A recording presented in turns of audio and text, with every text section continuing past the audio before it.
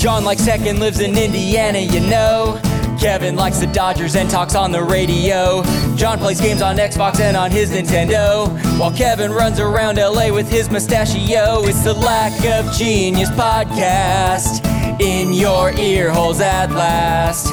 They don't know they're Mars from Venus, that's why it's the Lack of Genius podcast. Hey, Kevin.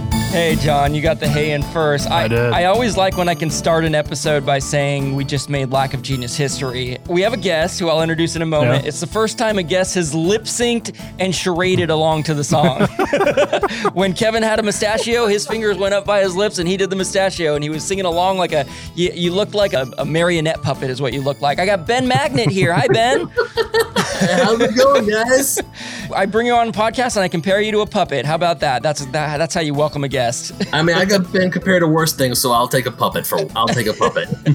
Very nice, very nice. Ben Magnet is not only the coolest named person you'll meet today. Are you trying to say, Kevin, you find him attractive? He's definitely pulling me in. Yeah. Appreciate that. That was John's joke from last week, and he just dropped a second Magnet joke. We're gonna see how many Magnet jokes he can squeeze in, but it's very polarizing.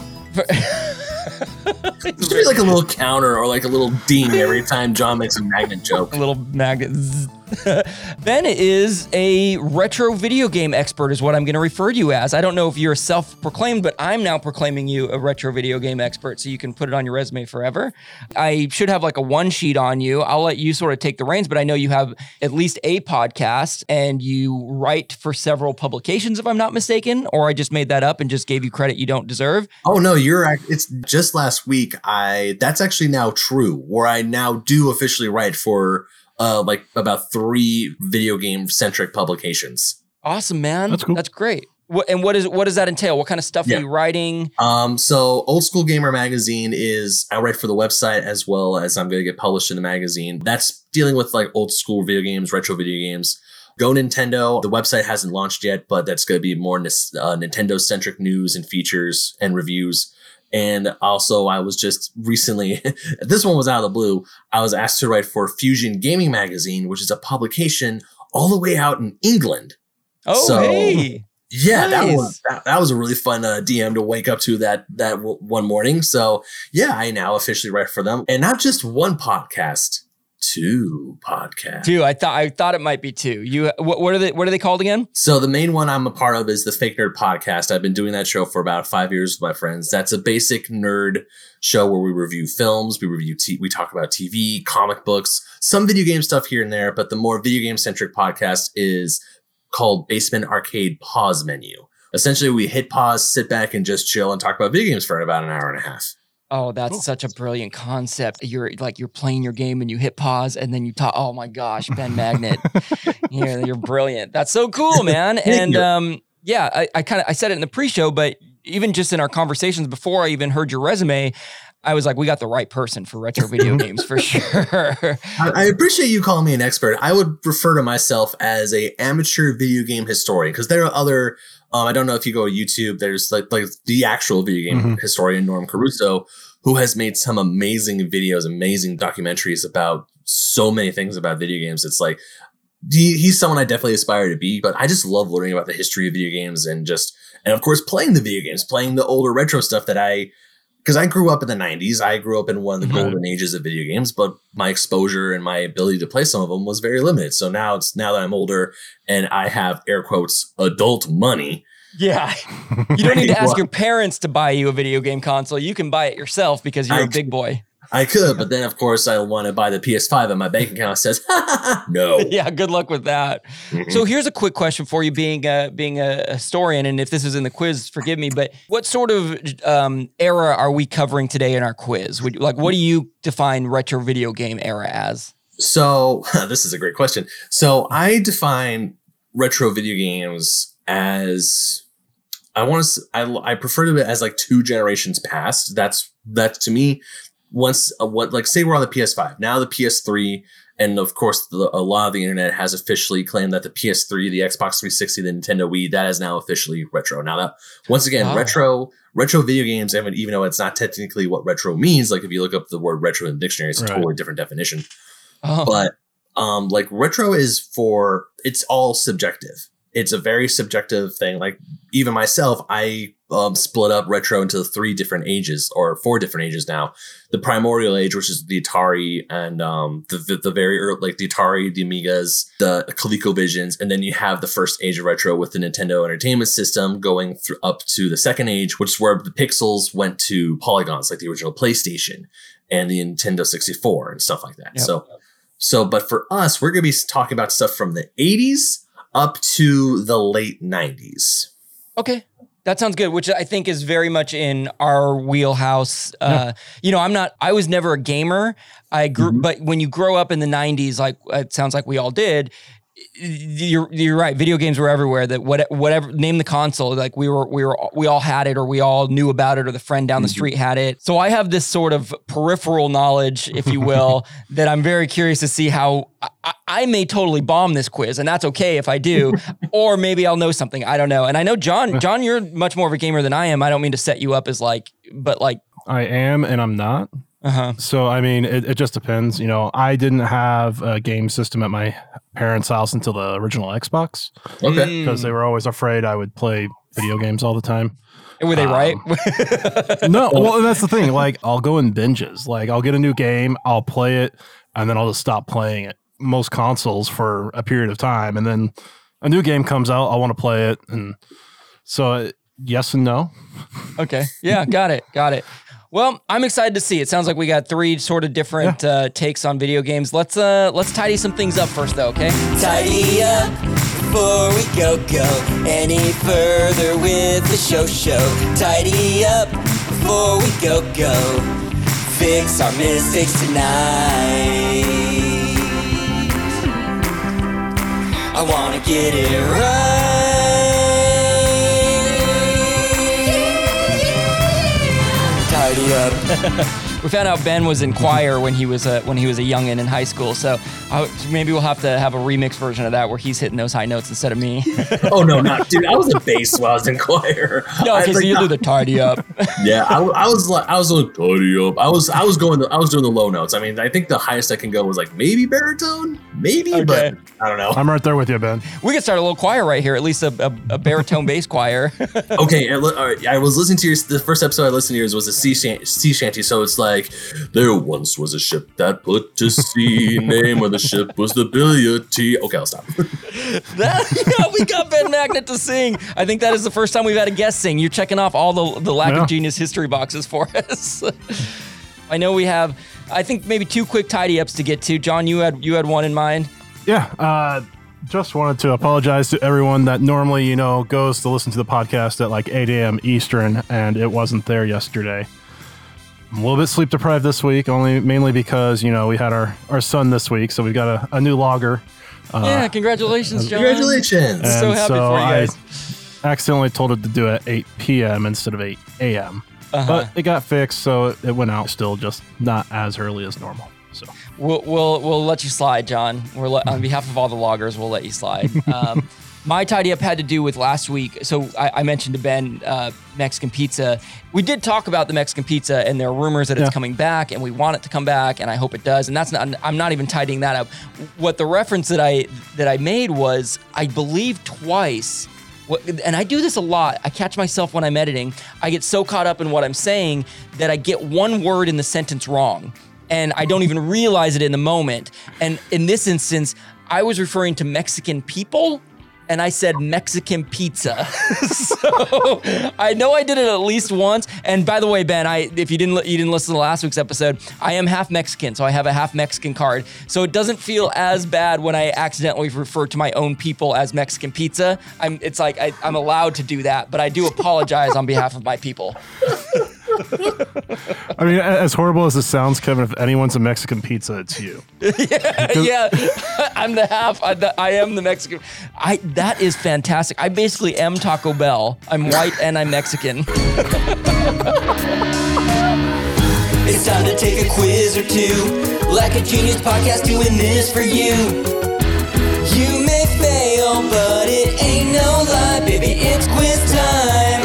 Don't really want this quiz to be tough. I just want to pass one cause I failed enough. It might sound crazy, but it ain't no lie, baby. It's quiz time.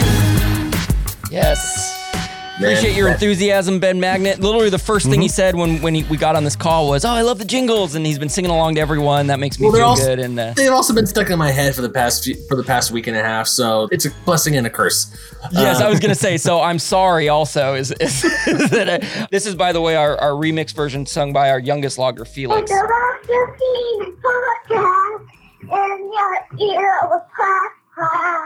don't know what most of me is on it all of us.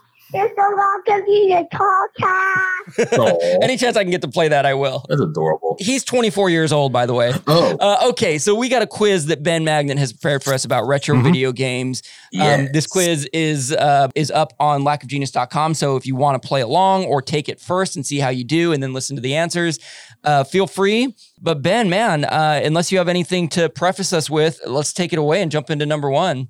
So essentially, once again, as I said in the pre-show, this was very hard to do because there's so much of video game history and there's like so many different questions. Like I could be super specific. So I tried to go with like major events in retro video games. And then, I mean, if you guys want to have me on in the future, I'm just saying, or just throwing it out there, we can definitely do this again where I can go either a lot more detailed in with like, say, a certain character or a certain video game franchise, or even just a certain, there's just, once again, there's like subsections of subsections of subsections of this topic. Yes. So there's like so much. And once again, I said I'm an amateur video game historian. I've only barely scratched the tip of the iceberg when it comes to this. Yeah. We did discuss wanting to have you on again already. So yeah, that's, yeah. All right. So question number one, and also it's not in a chronological order. So we're going to be jumping back and forth through eras. So just keep that in your head a little bit.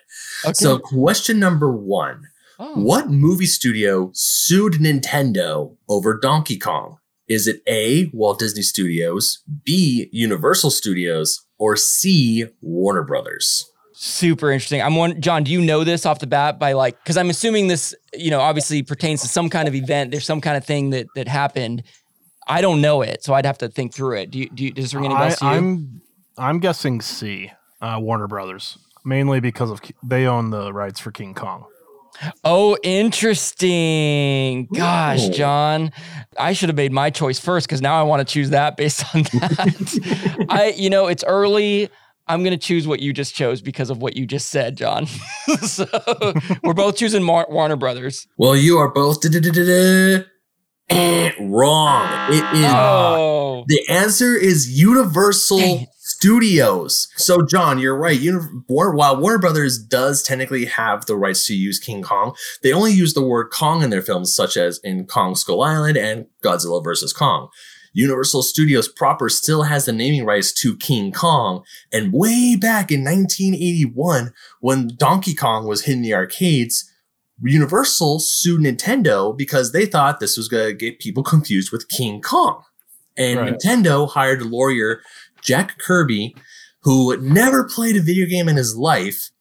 And he actually brought in a Donkey Kong arcade cabinet into the courtroom, and Nintendo won the case. What did he bring in? A Donkey Kong what? Arcade cabinet. He brought in an actual life-size arcade cabinet to help his argument that Nintendo wasn't infringing on any copyright, and people knew the difference between Donkey Kong and King Kong. And out of that, two other great fun facts. First one being that Nintendo was so grateful to John Kirby that, the little pink puffball of the Kirby? It was after him. Named after him. I was going to say that as a joke. That is so cool. Nope, that's 100% real. He confirmed it in the documentary High Score on Netflix. And yeah, Kirby was named after lawyer John Kirby, who sadly passed away in 2019. And not only that, even so, of course, Nintendo has sued a lot of people and they've gotten sued a few times. But with Universal suing Nintendo, now they have a partnership because Super Nintendo World is now being a part of Universal theme parks all around the world. Japan opened. So Nintendo got sued by Universal. And not only are they making lands in their theme parks, but also their Illumination Animation Studios, which is, of course, owned by Universal, is making the Super Mario Bros. Movie starring Chris Pratt, Charlie Day, Jack Black. No way. Are they going to be Mario and Luigi? Chris Pratt is Mario, Charlie Day is Luigi, Anya Taylor-Joy is going to be Peach, and Jack Black is playing Bowser. Oh my gosh. I had not heard. That is such good casting. Oh my goodness. I hope they make Bowser look like Jack Black, though. Well, it's animated, so it's all voice acting. So yeah. Okay. Oh, gotcha. Okay. So yeah, well, I am anxiously waiting for, because the one in Japan opened up, of course, because that was going to be like Super Nintendo World, you said, right? Yeah, Super Nintendo World opened up in cool. Japan, and I've been watching constant YouTube videos about it, and the FOMO is real. But the good news is that for us living here in California, our Super Nintendo land or world, I keep forgetting what it's called, is going to get opened up first. And then Orlando is going to get theirs. So the one time where we get something first before Orlando is Nintendo. And that makes me stupid happy. And I'm just like, hurry up. Gotcha. Well, I'm officially giddy, so thank you for that. I've been giddy for so long. Yeah. Well, great first question. Way to get us rolling. We both missed that. We're 0 for 1. And unless you had anything else, are you ready for number 2? No, but I'm ready for number 2. Now, this one's probably going to be an easy one. What company is best known for the following cheat code?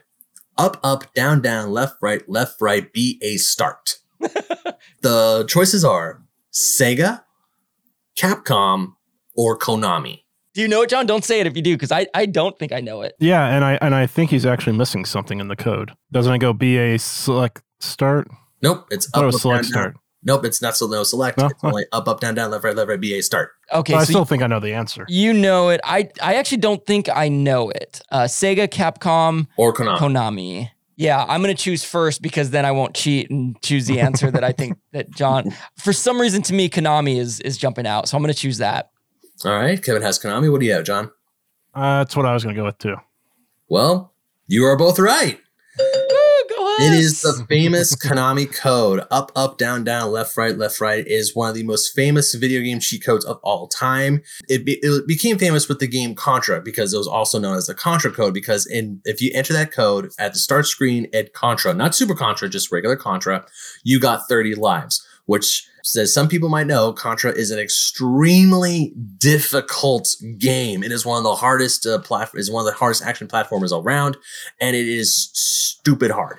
But of course, you enter that code, you get 30 lives. It was originally created by I'm totally gonna butcher this name. I'm sorry, Kazuhisa Hashimoto, who unfortunately passed away, and he was developing a home port of the 1985 arcade game Gradius. And he found it a little too hard, so he created the code, and then all of a sudden, it just became a famous cheat code, which has not only been referenced in Konami games, but also in pop culture as a whole. I don't know if you guys saw the Disney film Wreck-It Ralph, but when King Candy is going to his secret vault, he enters the code in an NES controller, and it opens the door. That's super cool. Yes, it's the most famous cheat code in video game history. That's great, man. That's a great question. So we both got it right, which is good for us. So we're both 1 for 2, and we're moving right along. All right, now we're getting into something that's a little more obscure. So I hope you guys are ready. Got our obscure hats on. Where was Tom Kalinske, who eventually becomes the CEO of Sega of America in the early 90s? Where was he when Hayao Nakayama, who was the CEO of Sega of Japan, approached him to become CEO of Sega of America? Was Tom at a family dinner in Seattle? Was he on vacation in Hawaii? Or was he at a 49ers versus the Raiders football game? I love this question, my friend. This is the obscure weirdness I like, because there's no way I can know this. I mean, I'm sure if I knew a little history about these people, like if I knew that Tom Kalinske was from the Bay Area and was watching, maybe at the time it was probably San Francisco versus Oakland Raider game, then I don't know. I that would be the logic I'd use, but I don't know anything about him. So what jumps out to you, John? I'm trying to remember where Sega is located in the U.S., whether it's in the Seattle area or Bay Area. Yeah, gotcha. Because if he's on vacation in Seattle and Hayao Nakayama is already there, then it's so fun watching you guys trying to deliberate this. I know. And, it's funny because right now I'll admit that I'm leaning towards the 49ers Raiders game, and maybe it's just because I'm a sports fan. But I also will say, with a little bit of inside knowledge from our pre-show, that I found out that Ben Magnet, you're a Raiders fan. So maybe you just threw that question in as a way to get your Raiders in this quiz.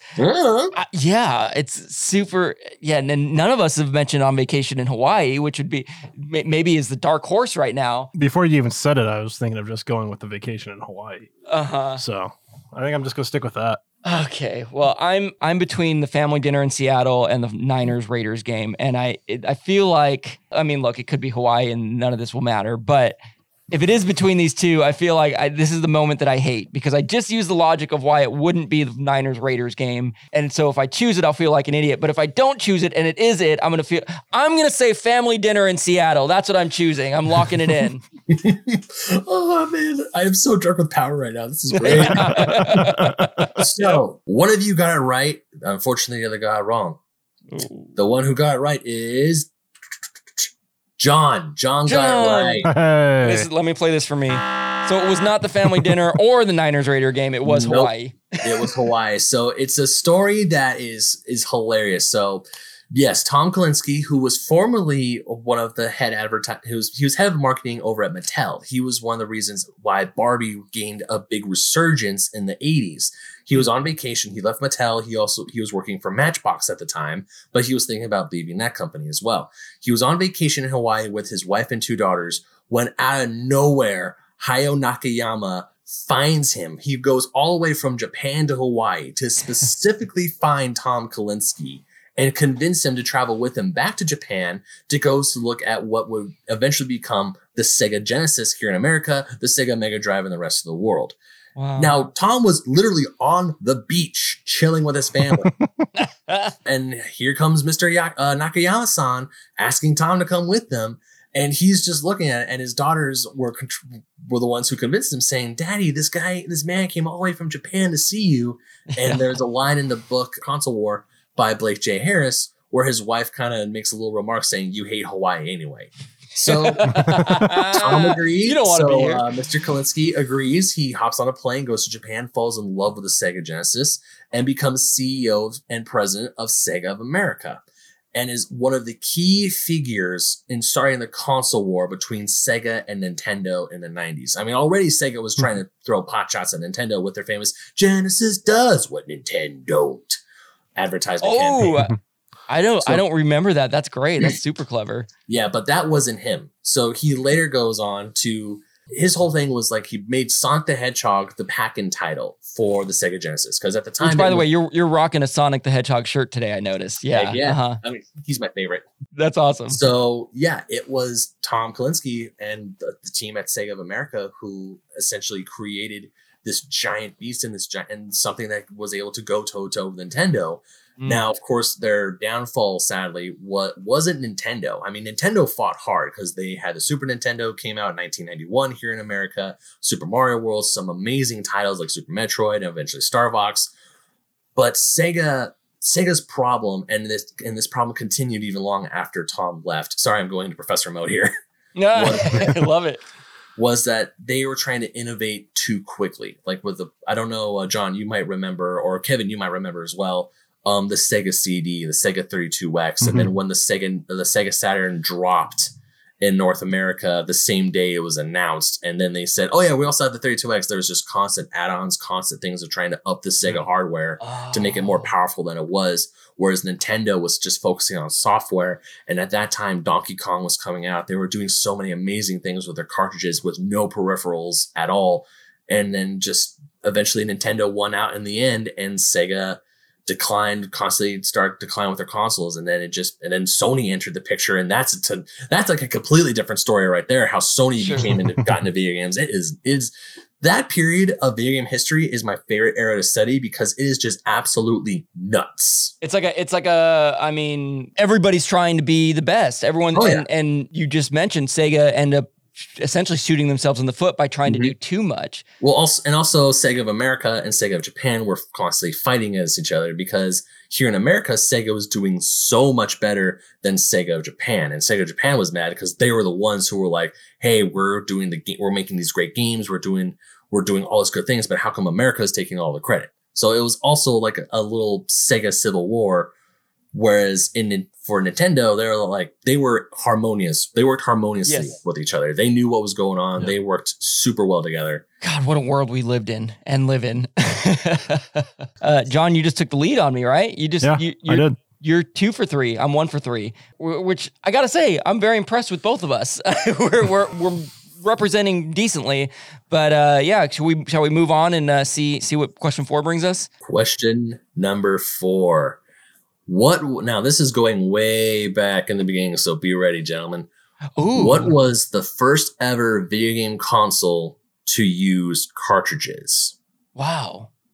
Was it the Fairchild Channel F, the Intellivision, or the Magnavox Odyssey 2? And if any one of you was thinking Atari, the answer is not Atari. Yeah, well, I can't say I was thinking Atari, but what I do notice is that I have not heard of any of these three choices. Have you, John? I'm guessing you've heard of something.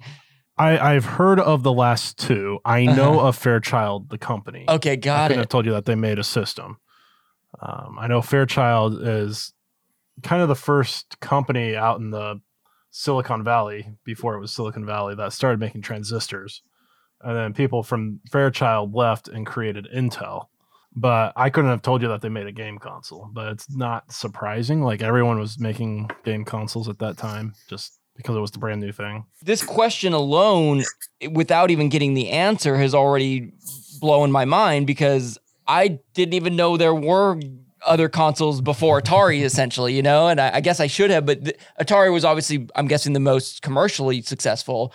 It was. We'll get there eventually. Don't worry. Yeah, which makes sense to why that would be on my radar, and none of these other ones would. So for me, it's totally going to be a guess. Do you have any logic that you're trying to use, John? Well, I mean, I know Magnavox was a TV company. The name, I think, is still around, but it's probably just a brand that another company owns.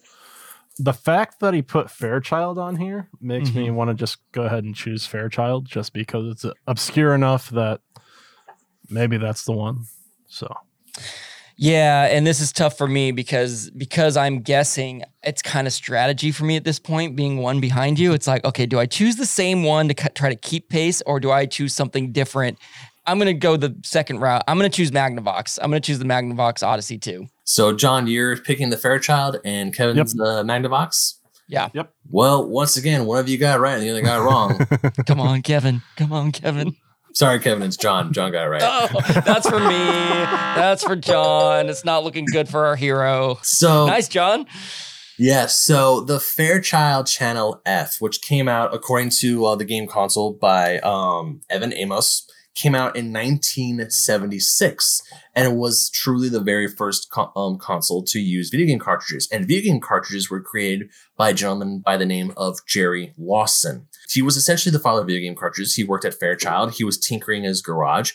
And also, it should be noted that he's an African-American gentleman. So essentially, one of the most iconic pieces of video game, or essentially the thing that made video games up until like the late 90s, came from an African-American. And unfortunately, his story wasn't told until much later. So he wasn't celebrated. So the Fairchild Channel F came out with like 26 games, and it was a commercial failure because the company Fairchild didn't understand how the video game market worked, unlike Atari or even Magnavox.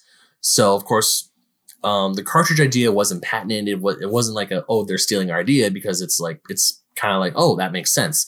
And as long as you make cartridges to work with your machine, you're not stealing anything, essentially. Now, it could be, that's my understanding of how Atari was able to use their cartridges, because the second the Fairchild came out, Atari saw that and go, hey, that's a good idea. And then they started using cartridges with the Atari 2600, which, of course, became one of the most well-known video game consoles of all time. Yeah, I mean, technically, as long as they didn't look at the internals to the cartridge, they can't claim anything. So, but Jerry Lawson's story mostly has been coming to light in recent years. His family, he unfortunately passed away some time ago. His family was featured on the first episode of High Score because they talked about the Fairchild, and even his son said not a lot of people know about the Fairchild because it is a console from an era that Atari dominated. I'm just glad that now, at least with Jerry Lawson, he's getting the recognition he deserves, because where would Nintendo be without game cartridges? Where would Sega be without game cartridges? And hell, even Atari wouldn't be anywhere without game cartridges. Yeah. Wow. That's fascinating. Well, in terms of our episode here, John, we have one more question, I believe. John has already won because you're 3 for 4, which is actually very impressive. And I'm 1 for 4. So there's no way I can win, which is fine, but I'm still going to be very ultra competitive in this question and hopefully take you down and get my own little victory. Well, I mean, you got a 50-50 chance, it looks like. Yeah. All right, let's do it. Oh, we got a true or false, right? Yeah, the last one is a true or false question. So once again, going back to the very early 80s here. True or false, gentlemen? E.T. the video game is the sole reason the American video game market crashed in 1983. I don't know if it's the sole reason, but I know that that game in general got buried in a dump in Nevada somewhere, supposedly. Yeah, there's a documentary on it. I don't mean to steal your thunder because you're probably going to get into this, Ben, but I remember watching that and they went searching for them, and I don't want to ruin the ending because I don't even remember it, but maybe Ben will talk more about that. Yeah, I remember that is what I think of when I think of E.T. the video game. Right. It was such an epic failure, and it's so funny looking at the little graphics of the ET guy, and I forget why it was a failure. If I recall, it was like a really hard game to play on top of like the adventure wasn't very fun, and just right. Colossal failure. Watch, he's going to pull out a copy of it or something. His framed copy that says best video game ever. You're not wrong. There it is. Oh my God. Elliot and ET are on there. He went to the dumpster. He went to the dump and found it. Dude, I got a few Atari 2600 cartridges. I just bought it for preservation purposes. But anyways, that's great. Yeah. So yeah, the statement is true or false. E.T., this game, is the sole reason the American video game industry crashed in 1983. True or false, gentlemen? I'm going to go with true. Yeah, it's hard for me because this is where I read too much into questions and I see sole reason and I'm like, well, there had to be other factors. Was it the main contributor? Probably, but is it the sole reason? Just to try to gain ground on you. You said what did you say, John? I said true. True, I thought so. So I'm going to choose false. I'm going to say no. And that, with my logic, that goes with my answer. So I'm going to say false. One of us will be right. One of us will be wrong. Well, you're actually right. Yeah, one of you is right and one of you is wrong. But this time it's the reverse. Kevin is right and John is wrong. I'm just gonna keep playing these for me because I need to feel good about myself here. All right, and there's one for you, John. Okay, so E.T. the video game. Yes, it is a controversial game. Yes, it is. A lot of people on the internet like to give it flack, but no, it is not the sole reason the market crashed in 1983. Now, fun fact, I actually got to talk to the man who created the video game, Howard Scott Warshaw, on my podcast. He also recently wrote a book about like how he made history by destroying an industry, but it wasn't solely his fault. The man was asked to make a game in 5 weeks. And yes, even in primordial game standards, his previous game, Raiders of the Lost Ark, which I actually have right here. Nice. That's so cool. By the way, there's posters behind Ben that are video game related. He showed us a series of books beforehand, and he's got the gold cartridge box set or whatever of Zelda. So the dude is legit. Just to verify. I have the Zelda encyclopedia. That's the gold cartridge. I even have a Hallmark ornament for Super Nintendo that plays the Mario or Super Mario theme. But anyways, back to E.T. It wasn't the sole reason because back then in what I call the primordial age of video games, Atari was on a high. So many other companies were just raking in the money. And by this time, Atari was owned by Warner Brothers, and Warner Brothers executives all they cared about was the bottom line.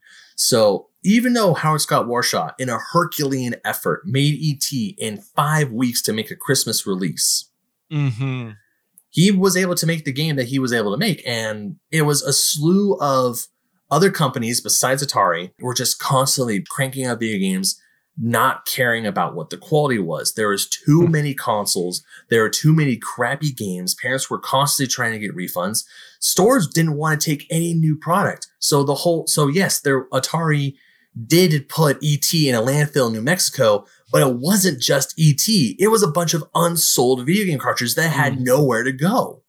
So instead of like taking the games and taking the cartridges, recycling them, they decided to say, F it, dump it. So yes, there were some ET cartridges in the Alamogordo Desert in New Mexico where the landfill was, and there was a documentary about that. But when you actually look at what happened and read into what was going on, it wasn't just ET.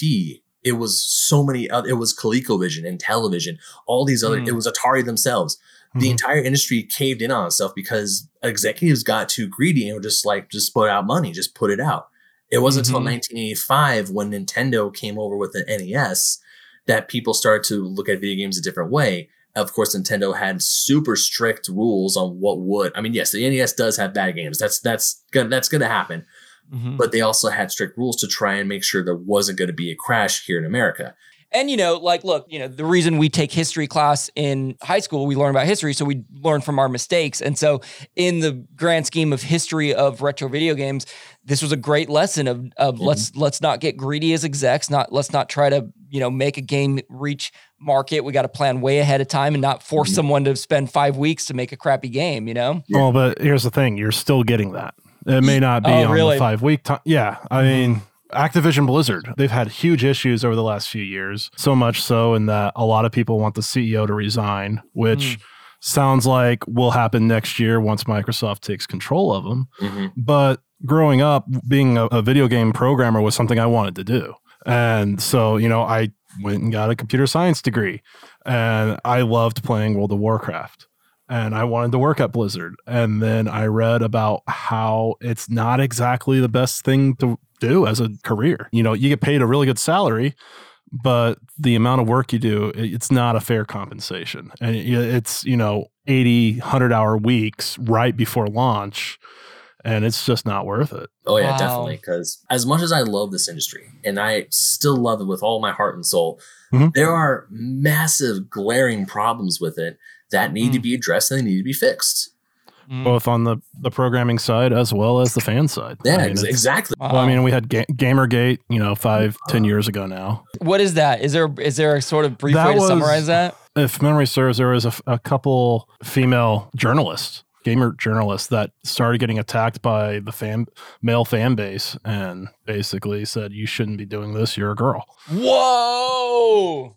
Like doxing and threats and stuff like that. Yeah, essentially, it's a bunch of people saying that, because you're women, you shouldn't play big.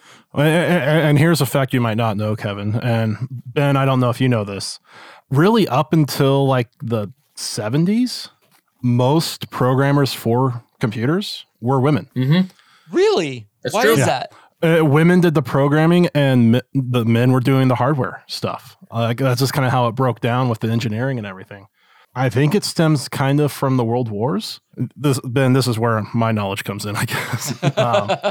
The very first computer ever was made by a guy named Charles Babbage. And this was in the 1800s. And it used steam and everything, and it could do calculations. And in fact, the first programmer for that machine, the person that made it work, was a woman by the name of Ada Lovelace. It kind of just carried into that. Like, one of the big programming languages, COBOL, was developed by a female Navy admiral, Grace Hopper, which I think MIT just renamed one of their buildings. They took off some old racist white guy's name and put her name on the building. Yeah. Good. I mean, women had been a big part of the industry up until, the 70s, 80s. And then it just kind of became a guys only club. And it's slowly starting to go back to where it might be more of an equal thing, but it's not close yet. So, John, did you just drop all that on us from inside your brain? it's possible. When there's knowledge that you drop, what do we call that? I don't know. What do you call it, I'll Kevin? tell you what we call it. John Knowledge Bomb. That's the first time I've gotten to play that. That's true. You just dropped a John Knowledge Bomb on us, my friend. That was mighty impressive. I was watching you the whole time like, oh my God, that's all in his head. Look at him go. Yeah, that was mighty impressive, John.